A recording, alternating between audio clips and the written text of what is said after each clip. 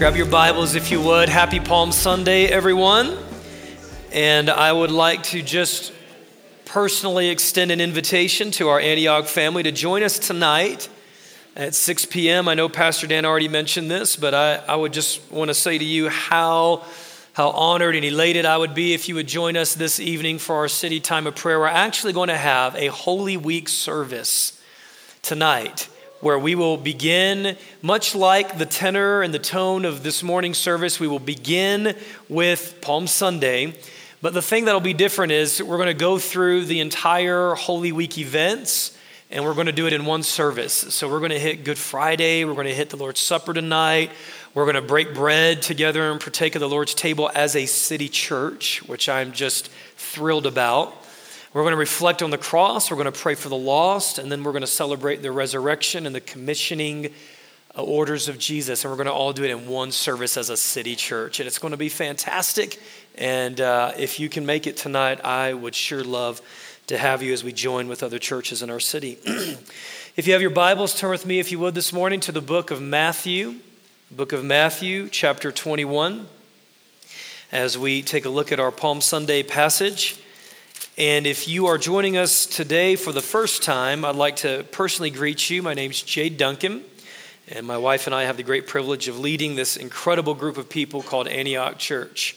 And we've been on a series since the beginning of the year on the Lord's Prayer, and today being Palm Sunday, which in the scriptures really was the recognition that Jesus was the Messiah. He was who he said that he was, and in so being the Messiah, he was the one to restore and bring God's kingdom to earth. So today we are starting our installment of the Lord's Prayer that goes, "Thy kingdom come, thy will be done." So today we're going to begin for the next several weeks focusing on the kingdom.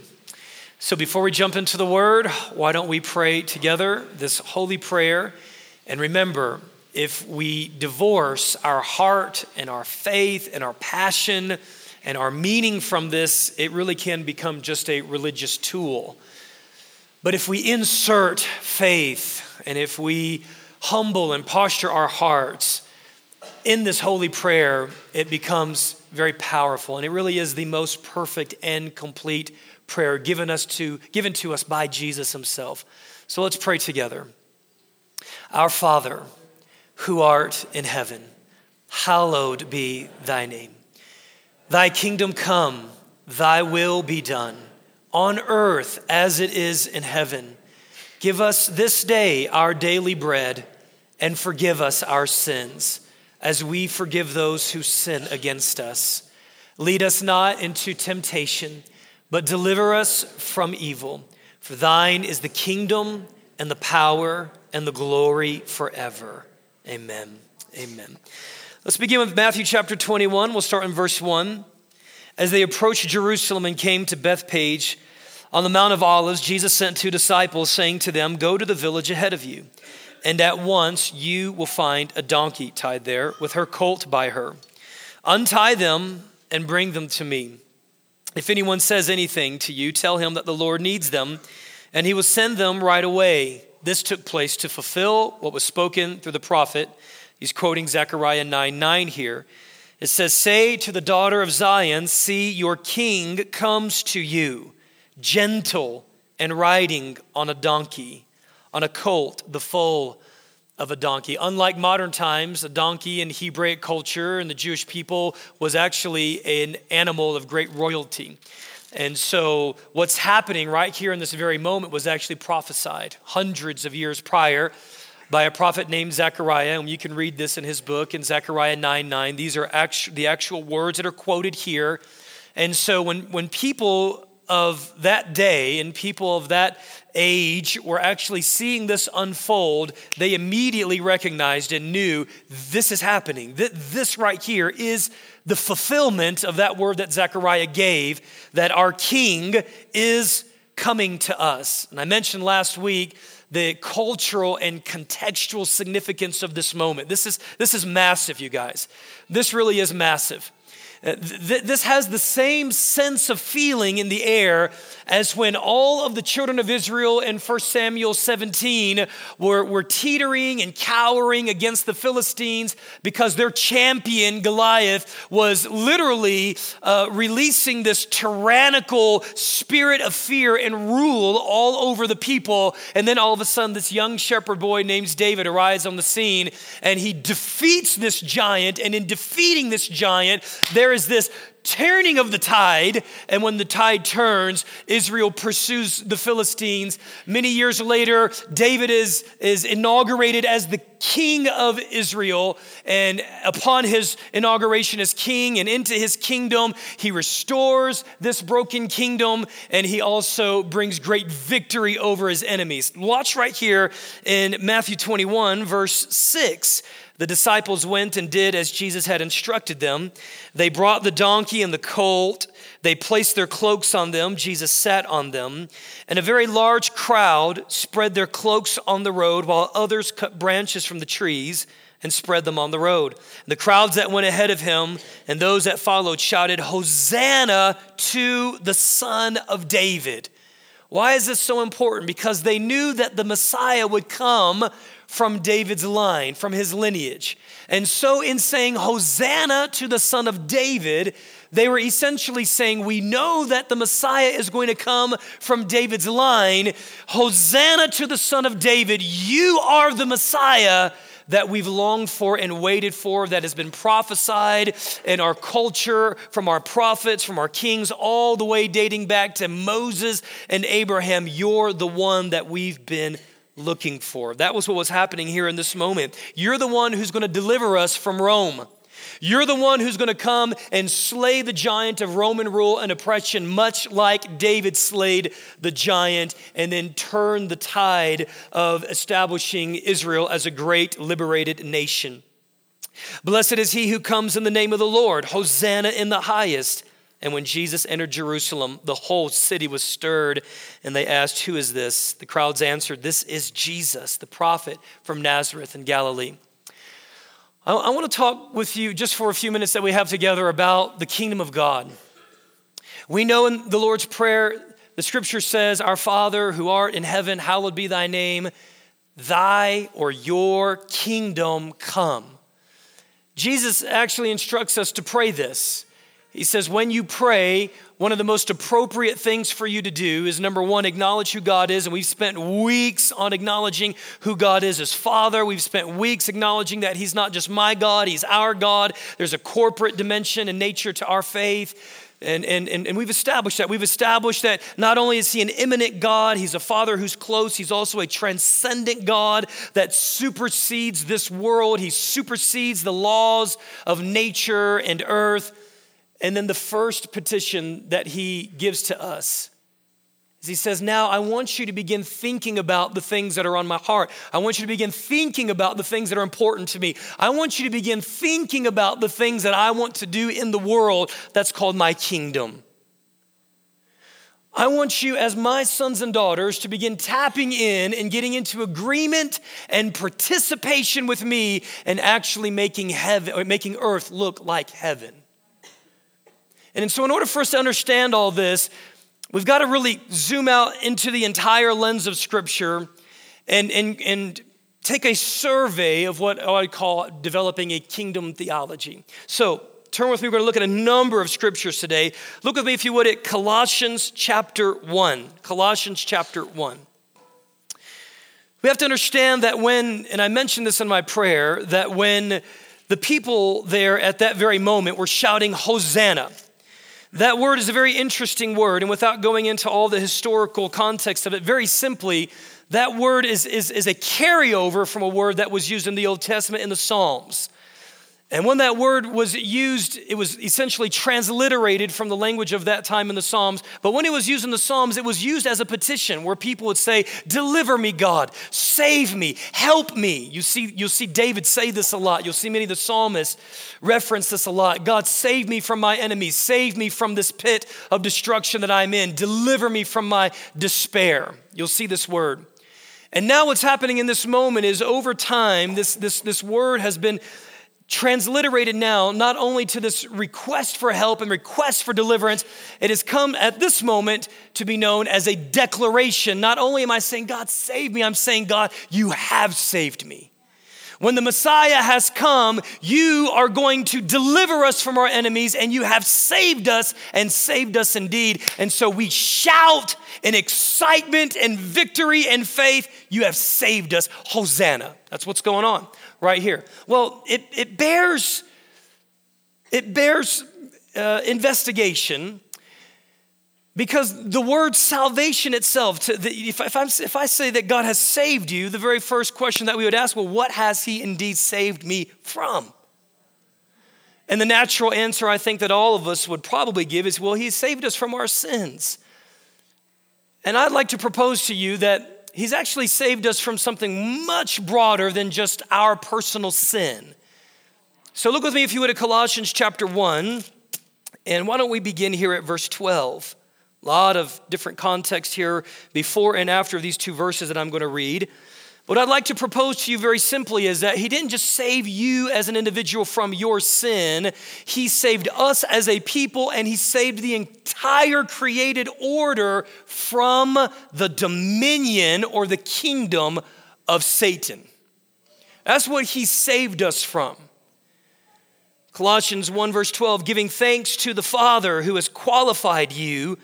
He has qualified you to share in the inheritance of the saints in the kingdom of light. He has qualified you, which means that at one point prior to our Messiah, prior to this God becoming king, prior to Jesus taking on flesh, being fully God, fully man, dying upon a cross, breaking the power of death through the resurrection, we were disqualified to enter into the kingdom of God. But because of this great king, he has now qualified you to share in the inheritance of the saints in the kingdom of light. Verse 13, for he has rescued us. He has delivered us. He has hosanna'd us. He has saved us from the dominion of darkness. That's very powerful here. Now the word dominion there, and I didn't know this, but for a few months ago, we were actually at a life group leader meeting having a conversation about the difference between power and authority. There is a difference in the scriptures between those two words, power and authority. The word power very simply means ability. The word there is dunamis, and it transliterates into the word dynamite. So when you think dynamite, what do you think? You think explosive power. You think force.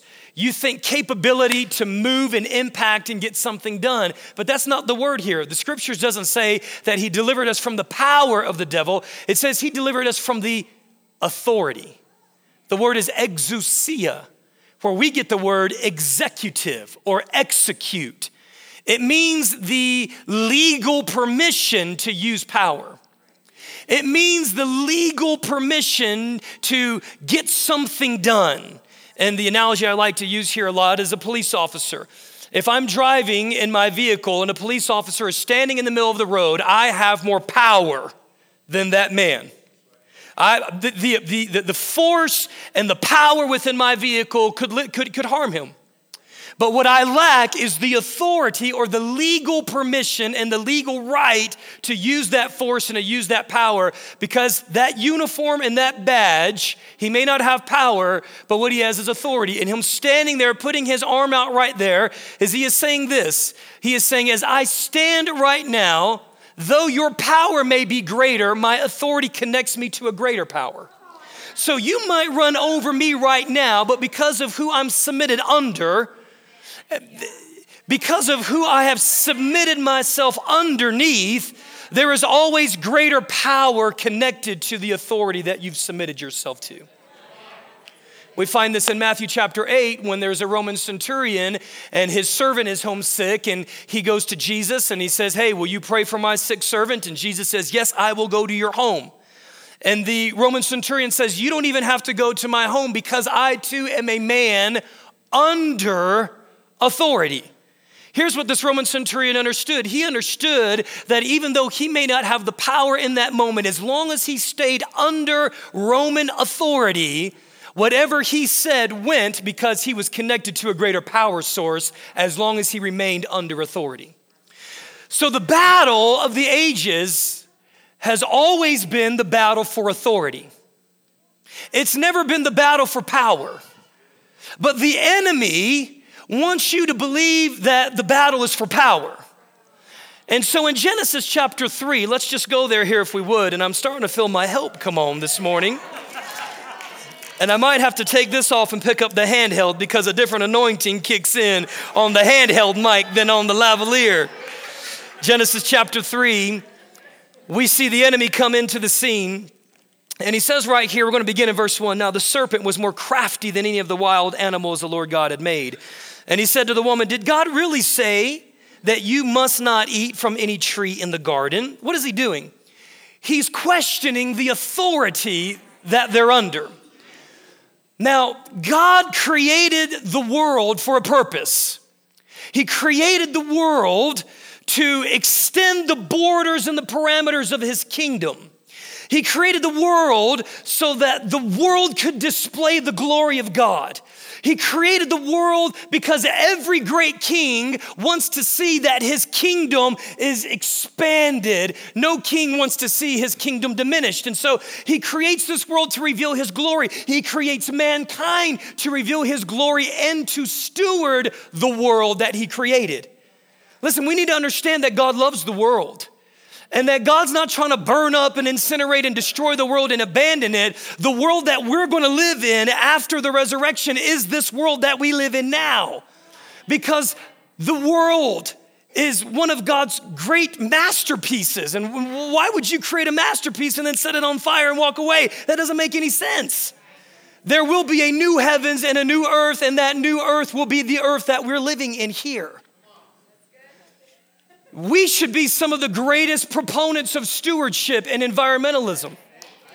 We really should. And just to digress here just for a few moments, as we look at the political landscape and as we look at certain ideologies and value systems that one party holds, and as we look at certain ideologies and value systems that the other party holds, the kingdom is not polarized. The kingdom says, you know what, we are supposed to take care of the poor, and you guys have done a horrible job. But we are also supposed to raise people up in self-government and help them move forward, and you guys have done a horrible job. And we're also supposed to take care of the world, and we're supposed to take care of the environment, and we're supposed to care about this world that we live in, and we're also supposed to take care of humans. And it's not polarized in the kingdom, it's both and. That's why the kingdom is what we ought to be focusing on in this day and this hour. So the enemy comes to this woman and he begins to question the authority structure that she lives under. Did God or did your authority really say that you can't touch any tree in the garden? And look at her response. The woman said, verse 2, we may eat from the trees in the garden, but God did say you must not eat fruit from the tree that is in the middle of the garden. I can't go into this, but you need to understand that inherent within authority is limitation and boundaries. Inherent within authority is limitation and boundaries. And there's something, and I'm going to show you here, there's something that is in you, and it's in me, and it's in every human. It's called the seed of rebellion that began here, and it's a resistance against authority because we don't like boundaries, and we don't like limitations, and we don't like anyone telling us we can or can't, or when or how or why. We want to be our own gods and determine what we can or can't do. And that is the seed that lies within the human race. Verse 4, look at the enemy. You will not surely die, for God knows that when you eat of it, your eyes will be open. You'll be like God, knowing good and evil. You know what he was doing? He was sowing a seed of distrust in her against her authority. This is so important. You can't miss this right here. You will not surely die. In other words, your authority is not trustworthy. Your authority is not telling you the truth. Your king is duplicitous. Your king is deceptive. Your king's just trying to manipulate you. Your authority's just trying to control you. And isn't that the age-old lie that we buy into in our disdain for authority? Y'all can't trust authority because authority always going to control you and manipulate you, right? Come on, talk to me this morning. That's what's going on right here. This is a human disease.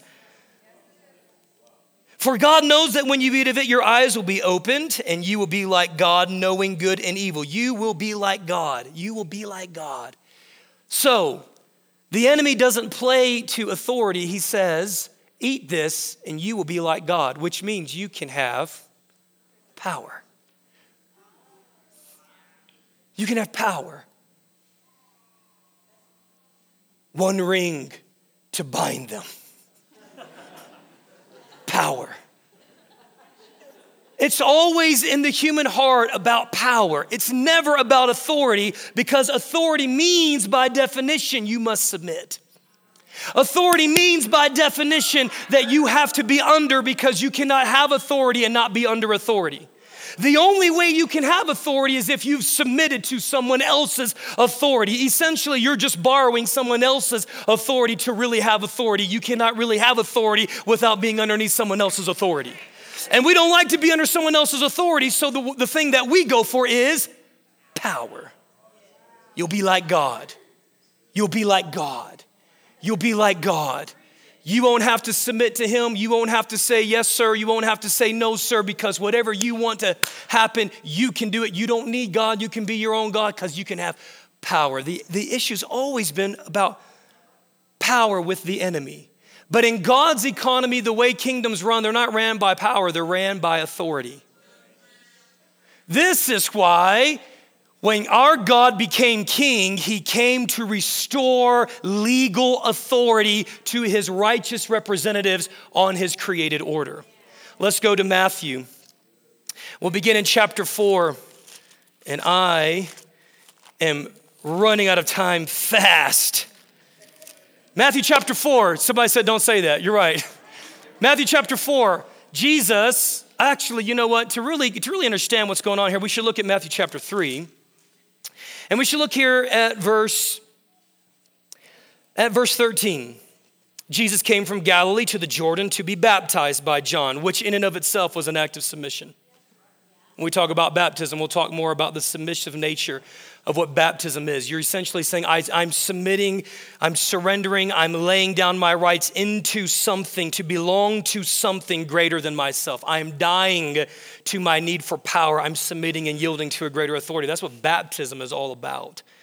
But John tried to deter him, saying, whoa, I need to be baptized by you because I know that you have authority and I don't. But here's what John didn't realize here in that moment. He had a revelation of who Jesus was, partially, had a revelation of who Jesus was, but Jesus understood that at that moment, John possessed an ecclesiastical authority that was given to him by God on the earth, in the realm of the earth. John possessed the legal permission to ordain Jesus. Now, there's lots that we can talk about there. Jesus replied, let this be so. It is proper for us to do this to fulfill righteousness. Righteousness and authority are always connected. You cannot be out of authority and be righteous.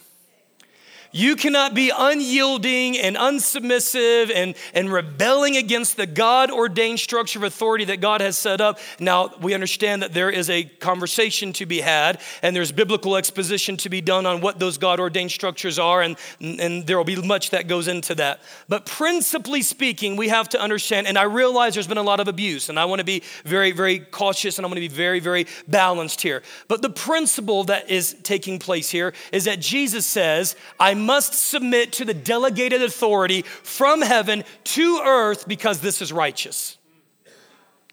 This is right in the eyes of God. So John consented. How do you argue against the king of the world? Verse 16, as soon as Jesus was baptized, he went up out of the water. And at that moment, heaven was opened, the favor of God, the demonstrable, visible activity of heaven in the earth realm was taking place. Heaven opens up. And he saw the Spirit of God, the Holy Spirit, descending and landing on Jesus. And verse 17, a voice from heaven said, this is my Son, whom I love. With him I'm well pleased. Now, we always bring up this particular passage of Scripture as it relates to sonship. But we have to understand that sonship and authority, the spirit and the heart and the mindset of orphanism does not submit to authority, God-given authority. Sons And the spirit of sonship is a spirit of submission and yielding to authority. And again, I have to teach more on that so that that doesn't get abused. Look at chapter 4. Jesus was led by the Spirit into the desert to be tempted by the devil. Let me fast forward here. There's 3 temptations that take place.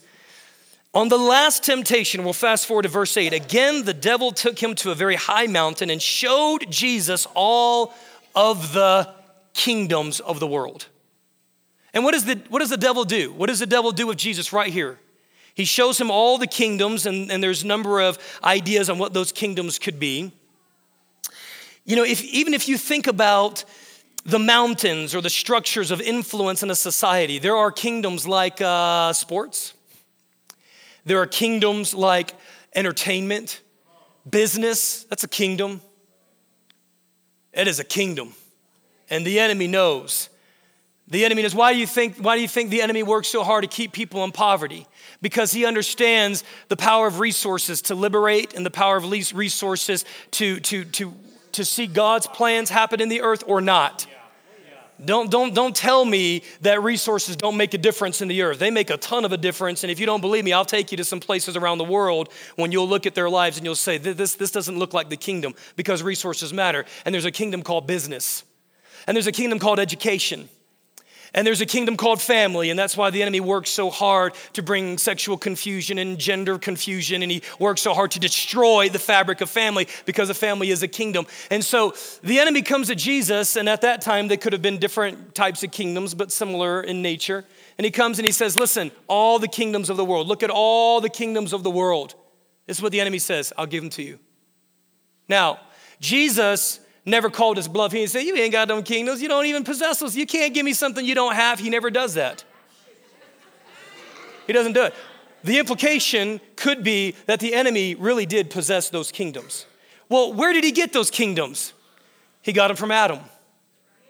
Because the legal authority to steward and govern and rule the earth came from God to his son and daughter. Are we together on this?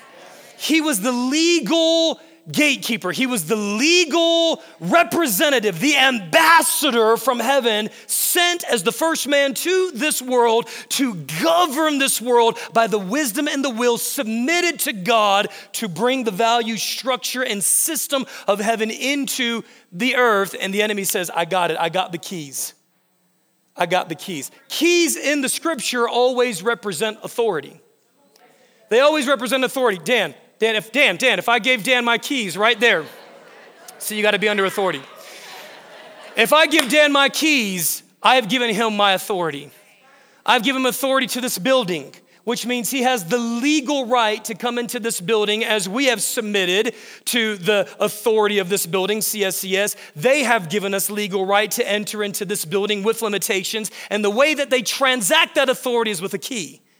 You now have authority to open doors. You have authority to lock doors. If you don't lock the doors that we need you to lock, you're not going to have authority anymore. We're going to take your keys back. He can enter into my house. In fact, as one of my closest friends and trusted brothers, he has a key to my house. Not those keys, another key. I copied a key. I said, listen, if anything happens, I need you to go into my house. You have the legal permission to enter into my house whenever you want. He could exercise power and take a rock and break a window, but he would be entering illegally. Or he could receive. See, authority is always received. It's never taken. This is why I teach my sons don't take, sons receive. Sons don't demand, sons receive. This is why when you approach a leader who's an authority, don't make demands. Don't go, hey, call me back. Say, hey, could you call me back? You don't say, hey, I need you to meet with me. You would say, hey, would you be willing to meet with me? Why is that? Because sons never take, they always receive. Simple things that I promise you, if you will walk in that level of sonship and submission in your businesses, favor will come, authority will come. Because sons don't make demands, and sons don't steal, and sons don't manipulate, sons receive, which implies a level of trust. Because in order to receive, you have to be patient upon the one who is going to distribute that which you feel like you need. I'm preaching way better than you guys are talking back to me this morning. So that's why, look with me if you would at Matthew chapter 16, and I can just tell you right now, I'm gonna exercise my authority and go a few minutes after. And you can exercise yours by leaving whenever you need to. Matthew chapter 16, look with me at verse 13. When Jesus came to the region of Caesarea Philippi, he asked his disciples, who do people say the Son of Man is? Why is this important? Because your authority is connected to who you know. Your authority is not connected necessarily in what you know, it's connected to who you know. Because we don't receive our authority from a thing, we receive our authority from a person. That's why he says, who do people say the Son of Man is? And then he says, who do you say the Son of Man is? Because I need to make sure that you have the right revelation of who I am, because if you don't have the right revelation, I can't give you the keys.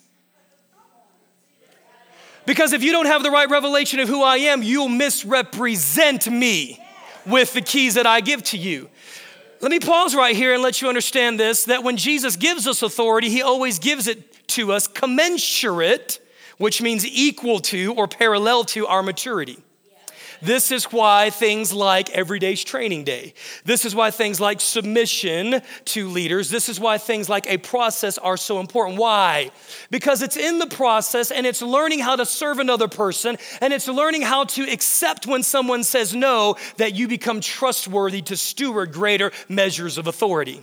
We see this in the military all the time. If you can't submit to another man's authority, you will not get promoted to steward more authority. And if that does happen, very bad things take place. And some of you can attest to that as well. Matthew chapter 16, moving forward, let's look at verse 17. Jesus replied, "Blessed are you, Simon, son of Jonah, for this was not revealed to you by man." Much more to say about that in terms of revelation. "But this was revealed to you by my Father, the ultimate authority who dwells in the realm of heaven, who gives authority to sons and daughters for the stewardship of the earth." That's my little commentary. Verse 18, "And I tell you that you are Peter, and on this rock, the rock of the revelation of who I am," and really we could say the rock of sonship, the rock of understanding who I am as the Son of Man, the rock of the revelation that I was submitted to the Father, the rock of the revelation that you now are a son in my kingdom. On this revelation, you can build. You can't build without authority. And he says, the gates of Hades will not overcome it. In other words, the enemy only works with power. The enemy cannot violate, he cannot operate in the realm of authority. He cannot overcome authority with his power. This is important for us to understand when we get into things like deliverance ministry and cleaning out lands and territories. Verse 19, "I will give you the keys of the kingdom of heaven. And whatever you bind on earth will be bound in heaven. Whatever you loose on earth will be loosed in heaven. I will give you the keys of the kingdom of heaven so that whatever you do on earth, heaven will back it up." Where are the keys from? Where are they operated in? But watch this. Whatever you bind where? Where will it be bound?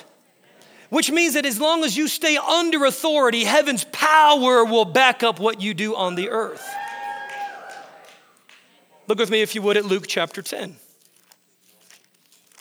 Hallelujah. And we're going to begin at verse 18. The context here, read the whole chapter. Jesus sends his disciples out on their missionary journey. By the way, we bless Team Nicaragua, who is in Atlanta right now, on their way to Nicaragua here in a few hours. They have gone out under authority. They have walked through a process. They've been vetted. They've gone through interviews, applications. They've gone through training. They've raised money. Hands have been laid on them, which is a symbolic form of the transmission of authority. And now they go blessed and covered. Isn't that awesome? Verse 18, he replied, let's go here to verse 16. "He who listens to you listens to me. He who rejects you rejects me. He who rejects me rejects him who sent me." What is this? This is authority. "He who listens to you listens to me. He who rejects you rejects me. He who rejects me rejects my authority." This whole thing is about permission. Look at verse 17. "The 72 returned with joy and they said, 'Lord, even the demons submit to us in your name.'" This authority thing is awesome. He's like, slow down, guys. Easy, easy. Allow authority. By the way, authority reveals a person's character, perhaps more than anything else. It reveals a person's character. You think you'll know somebody and then you promote them to a position where they have authority, and if they've not been tested properly in the season where they were supposed to submit to authority, in other words, if they submitted externally but not internally, when they get authority, it will really reveal the true nature of their character. So this is what Jesus says. He says, I saw Satan fall like lightning from heaven. I have given you, now this is difficult because depending on which translation you have, they may translate them different ways. In the NIV, it says, I have given you authority. Some translations say power, and it's actually not the most accurate because here again is our word exousia.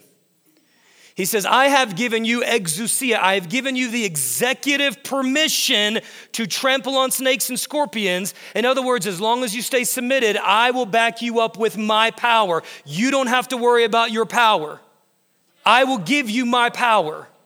All right? That's an awesome promise. To trample on snakes and scorpions, which is symbolic of the demonic. Listen, you don't have to be afraid of the demonic. You just have to stay submitted under the authority of Jesus. Stay righteous, stay clean, stay forgiven of sin. Cleanse your heart and your mind of sin. Don't allow there to be any known sin in your life. The blood of Jesus will cover you and will authorize you with the authority to access his power over the demonic. Nothing will harm you. Look right here, don't miss this. He says, I will give you authority to overcome all of the what? Power of the enemy. I will give you authority to overcome his power. Are we making the connections here? All right, so here's what we have to understand. Colossians chapter 1, verse 12 through 14, Jesus says, you've been translated out of the dominion, or you've been translated out from underneath the authority of the enemy. What does that mean? It meant before Christ became king and came to the earth through his death and resurrection, it means that the enemy had the legal permission to rule and execute his power in your life. Any person who is not saved, the enemy has the legal authority to execute his power against them. Now, here's the thing. The enemy will still try to execute his power against you. But if you are a son of God, he's doing it illegally. And if he's doing it illegally, you can arrest him because you have the legal permission to execute power against him. He's not allowed to touch your family. He's not allowed to touch your finances. He's not allowed to afflict you. The devil ain't in everything because he's not allowed to be. He's going to try, and that's why we have to have the proper knowledge and revelation that God has given to us as his sons and daughters. So all throughout Scripture, we find that Jesus went about teaching about the kingdom. He started off his ministry and he says, repent for the kingdom of God is at hand. Matthew chapter 13, the kingdom is like yeast. The kingdom is like a seed. The kingdom is like a merchant. The kingdom is like a pearl. He's always talking about the kingdom. So let me just go, I gotta hit a couple more passages very, very quickly. John chapter 3. John chapter 3. And then we'll jump back into Matthew and Acts and maybe Ephesians. John chapter 3, the first verse here, just for us understanding the context, there is a religious leader of that day named Nicodemus. He comes to Jesus at night because he doesn't want people to know that he's associating with Jesus. He engages in a conversation, and we'll pick it up in verse 3.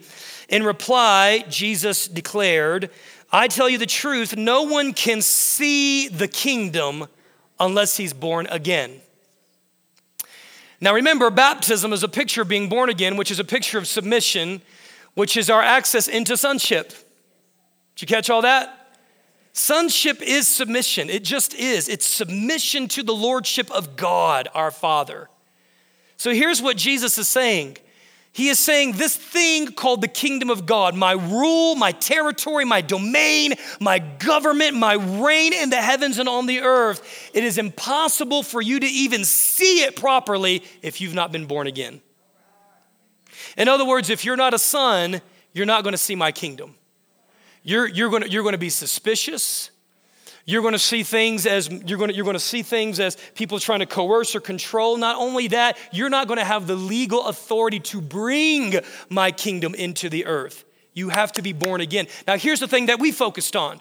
For years in evangelicalism, we have focused on being born again. We have focused on Easter being the cross and the resurrection so I, personal, can be saved from my sins so that I could experience life, peace, prosperity, welfare, goodness for me and my four and no more. But Jesus never talked about personal salvation. He always talked about the kingdom, personal salvation being a door into the kingdom. Are you understanding this today?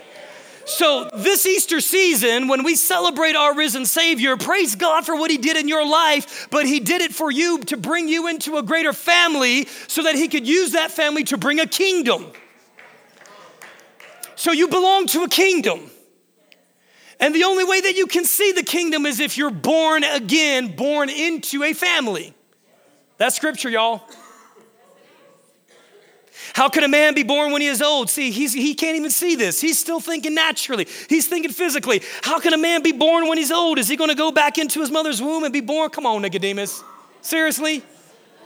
Look at Jesus' response. Verse 5, I tell you the truth. I would have said a little something different there if I were Jesus, and that's why he's Jesus, I'm not. I'll tell you, you knucklehead, no one can enter the kingdom of God unless he is born of water and the Spirit. So not only can you not see it, you cannot enter it. This whole thing is about Jesus inaugurating his kingdom into the world. All right, two more passages of scripture. Matthew chapter 28. Come on, you guys having fun today? Happy Palm Sunday, everyone. Matthew chapter 28, Jesus has been beaten. He has been associated as a criminal. He has been an innocent man. He has been flogged, tortured. He's been murdered for our sins, as we have read in Isaiah 53 today. And he did this, yes, so that he could heal us, yes, so that he could forgive us, but he did this. Those things are simply benefits and byproducts of a kingdom. We have made healing and personal salvation the kingdom. And he says, listen, that's just part of being in the kingdom. My son asked me for some Cheetos. He's going to get Cheetos, but Cheetos ain't the family. It's not the kingdom. It's just simply a nice benefit of being a part of the kingdom. Come on. And that's what we do. Just begging for the scraps at Longshank's table. Verse 17. When they saw him, they worshiped him, but some doubted. And then Jesus came to them and he says, God, this is so fun. How much authority has been given to Jesus? Where? In heaven and on earth. Do you know why Jesus had to become a man? He already had authority in heaven. Satan didn't take authority from the heavens. Satan went through the gatekeeper who was on earth. So Jesus then had to relegate himself to become a legal representative on the earth. Why did Jesus think about the humiliation that Philippians 2 talks about? Why did he have to become this poor, broken man who was born in a manger? Why did he do that? He went through these hoops so that he could legally and humbly receive authority. Where? On the earth. And the way that he did that was through obedience as a son to the Father. Not my will, if you can cause this cup to pass over, but not my will. In other words, I'm not taking authority right now. I could. He was on the cross and they said, if you really are the Son of Man, go ahead and bring yourself down, then we'll believe in you. Remember that? If you really are the Son of Man, exercise your authority. If you really are the Son of Man, cause stones to become bread. Use your authority. Use your authority. Sons never have to prove themselves, and sons never abuse authority. Because sons have been constrained through submission to godly government in their lives. And sons prioritize obedience. Obedience is the access point to authority in the earth. If you can't obey, you can't steward authority. That's why Jesus says, I don't have to perform for you jackals. because you're not my authority. I submit to a greater authority. And this is what he says, all authority on heaven and on earth has been given to me. Go. Go. Disciple nations.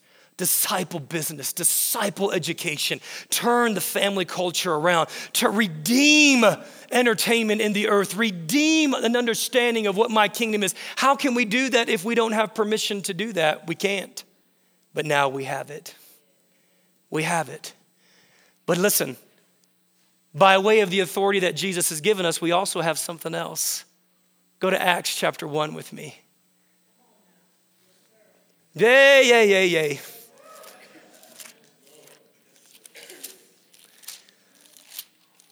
Oh, I wish I had time to show you that at a particular part of our development, we're given increments of authority so that we can access his power, but then God will actually trust us to steward power. That's why we see here, Jesus, look at verse 1, chapter 1. In my former book, Theophilus, I wrote about all that Jesus began to do and teach until the day he was taken up to heaven. After giving instructions to the Holy Spirit to the apostles he had chosen, authority. After his suffering, he showed himself to these men and gave many convincing proofs he was alive. He appeared to them over a period of 40 days and spoke about what? Personal salvation, personal healing, personal deliverance. You're forgiven of your sins, be a better person, be a better you. No, he spoke about the kingdom. I redeemed you, I cleaned you, I made you righteous, you're in my family. Now let's get about the Father's business and let's get this kingdom here onto the earth again. Let's make up for all the lost time that was wasted from Adam till now. But then look right here. Listen, oh man, I just love this. These guys they still don't get it. They will, but they don't. So look at verse 4. On one occasion, while he was eating, he gave the command, do not leave Jerusalem, but wait, authority, for the gift that my Father promised, which you heard me speak about. What if they went out in their own authority, trying to exercise power to bring his church into the world, and they didn't wait? They did not yield. They did not submit. They did not constrain. They were not in the upper room. Would they have received the power that was promised to them? No. That's why we see in the book of Acts later, a couple jokers named sons of Sceva come and they say, hey, in the Jesus that Paul preaches, go get out. And those demons are like, we've got so much power. You have none. And because you're not under proper government, we have complete access to destroy you and destroy them. They did. You got to stay under authority if you want power. So this is what they said there. Verse 5, let's look at verse 6. So when they met together, they asked him, Lord, are you at this time going to restore the kingdom to Israel? They're still not thinking about the greater picture that they still missed in Matthew chapter 21. We're tying it back to the triumphal entry. Jesus came as a king, and they said, you are our Messiah. He says, no, I'm not your Messiah. I am the world's Messiah. I am the Messiah to the nations. When are you going to restore the kingdom to Israel? Guys, it's much bigger than restoring the kingdom to Israel. It is about the Gentiles and about all nations becoming sons and daughters. So then, he says in verse 8, you will receive power when the Holy Spirit comes on you. How can the Holy Spirit comes on us? The Holy Spirit only comes upon sons and daughters. The Holy Spirit only comes upon those that are submitted and yielded to proper authority, God's authority in their life. And then this is what he says. If you're under authority, I can trust you with power. 3 years he was with these men. 3 years he was telling them no. 3 years he was sending them through training. 3 years he was teaching them how to be sons. 3 years he was trying to find out whether or not they could be under authority. 11 were, 1 wasn't. Judas was not a man who could stay submitted to authority. That's why he stole from the treasury. That's why he went to the Pharisees. That's why he tried to turn the upper hand, because he was not a man yielded to authority. Jesus was trying to find people vetted by the power of authority so that he could give them power and trust them with it. Come on, let's stand to our feet this morning.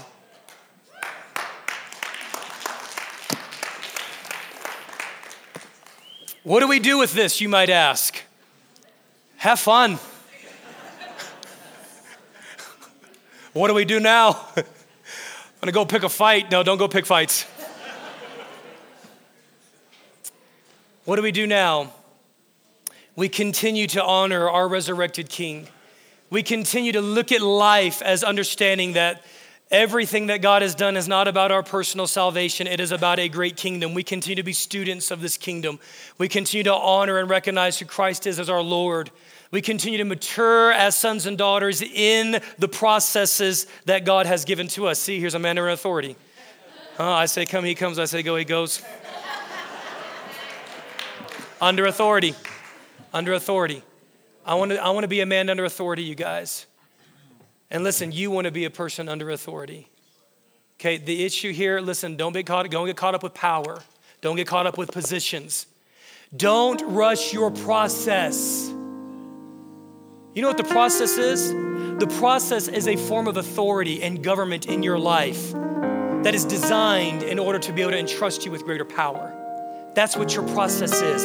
Don't shortcut it. That's what the issue was in the desert. Fast forward your process. Take authority now. Seize it. Sons don't take authority. They receive it. So let's hold out our hands this morning. And Father, today in the name of Jesus, we thank you that because of what our great King has done, you purchased authority for us again. You righted the wrongs in the cosmos. You went back and you took from that thief and that trespasser, Satan, and you got the keys. And now, you don't just give us all the keys.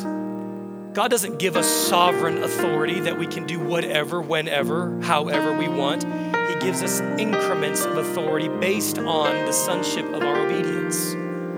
And so today we yield. We say, Father, teach us sonship. Teach us obedience, teach us submission, teach us love, teach us trust, teach us to honor your government, because we want to operate in legitimate authority to exercise your power so that your kingdom could come. And so let's say together, Lord, let your kingdom come. And let your will be done on earth as it is in heaven. In Jesus' name. Have a great Holy Week, guys. Bless you, love you. Go in the peace of the Lord.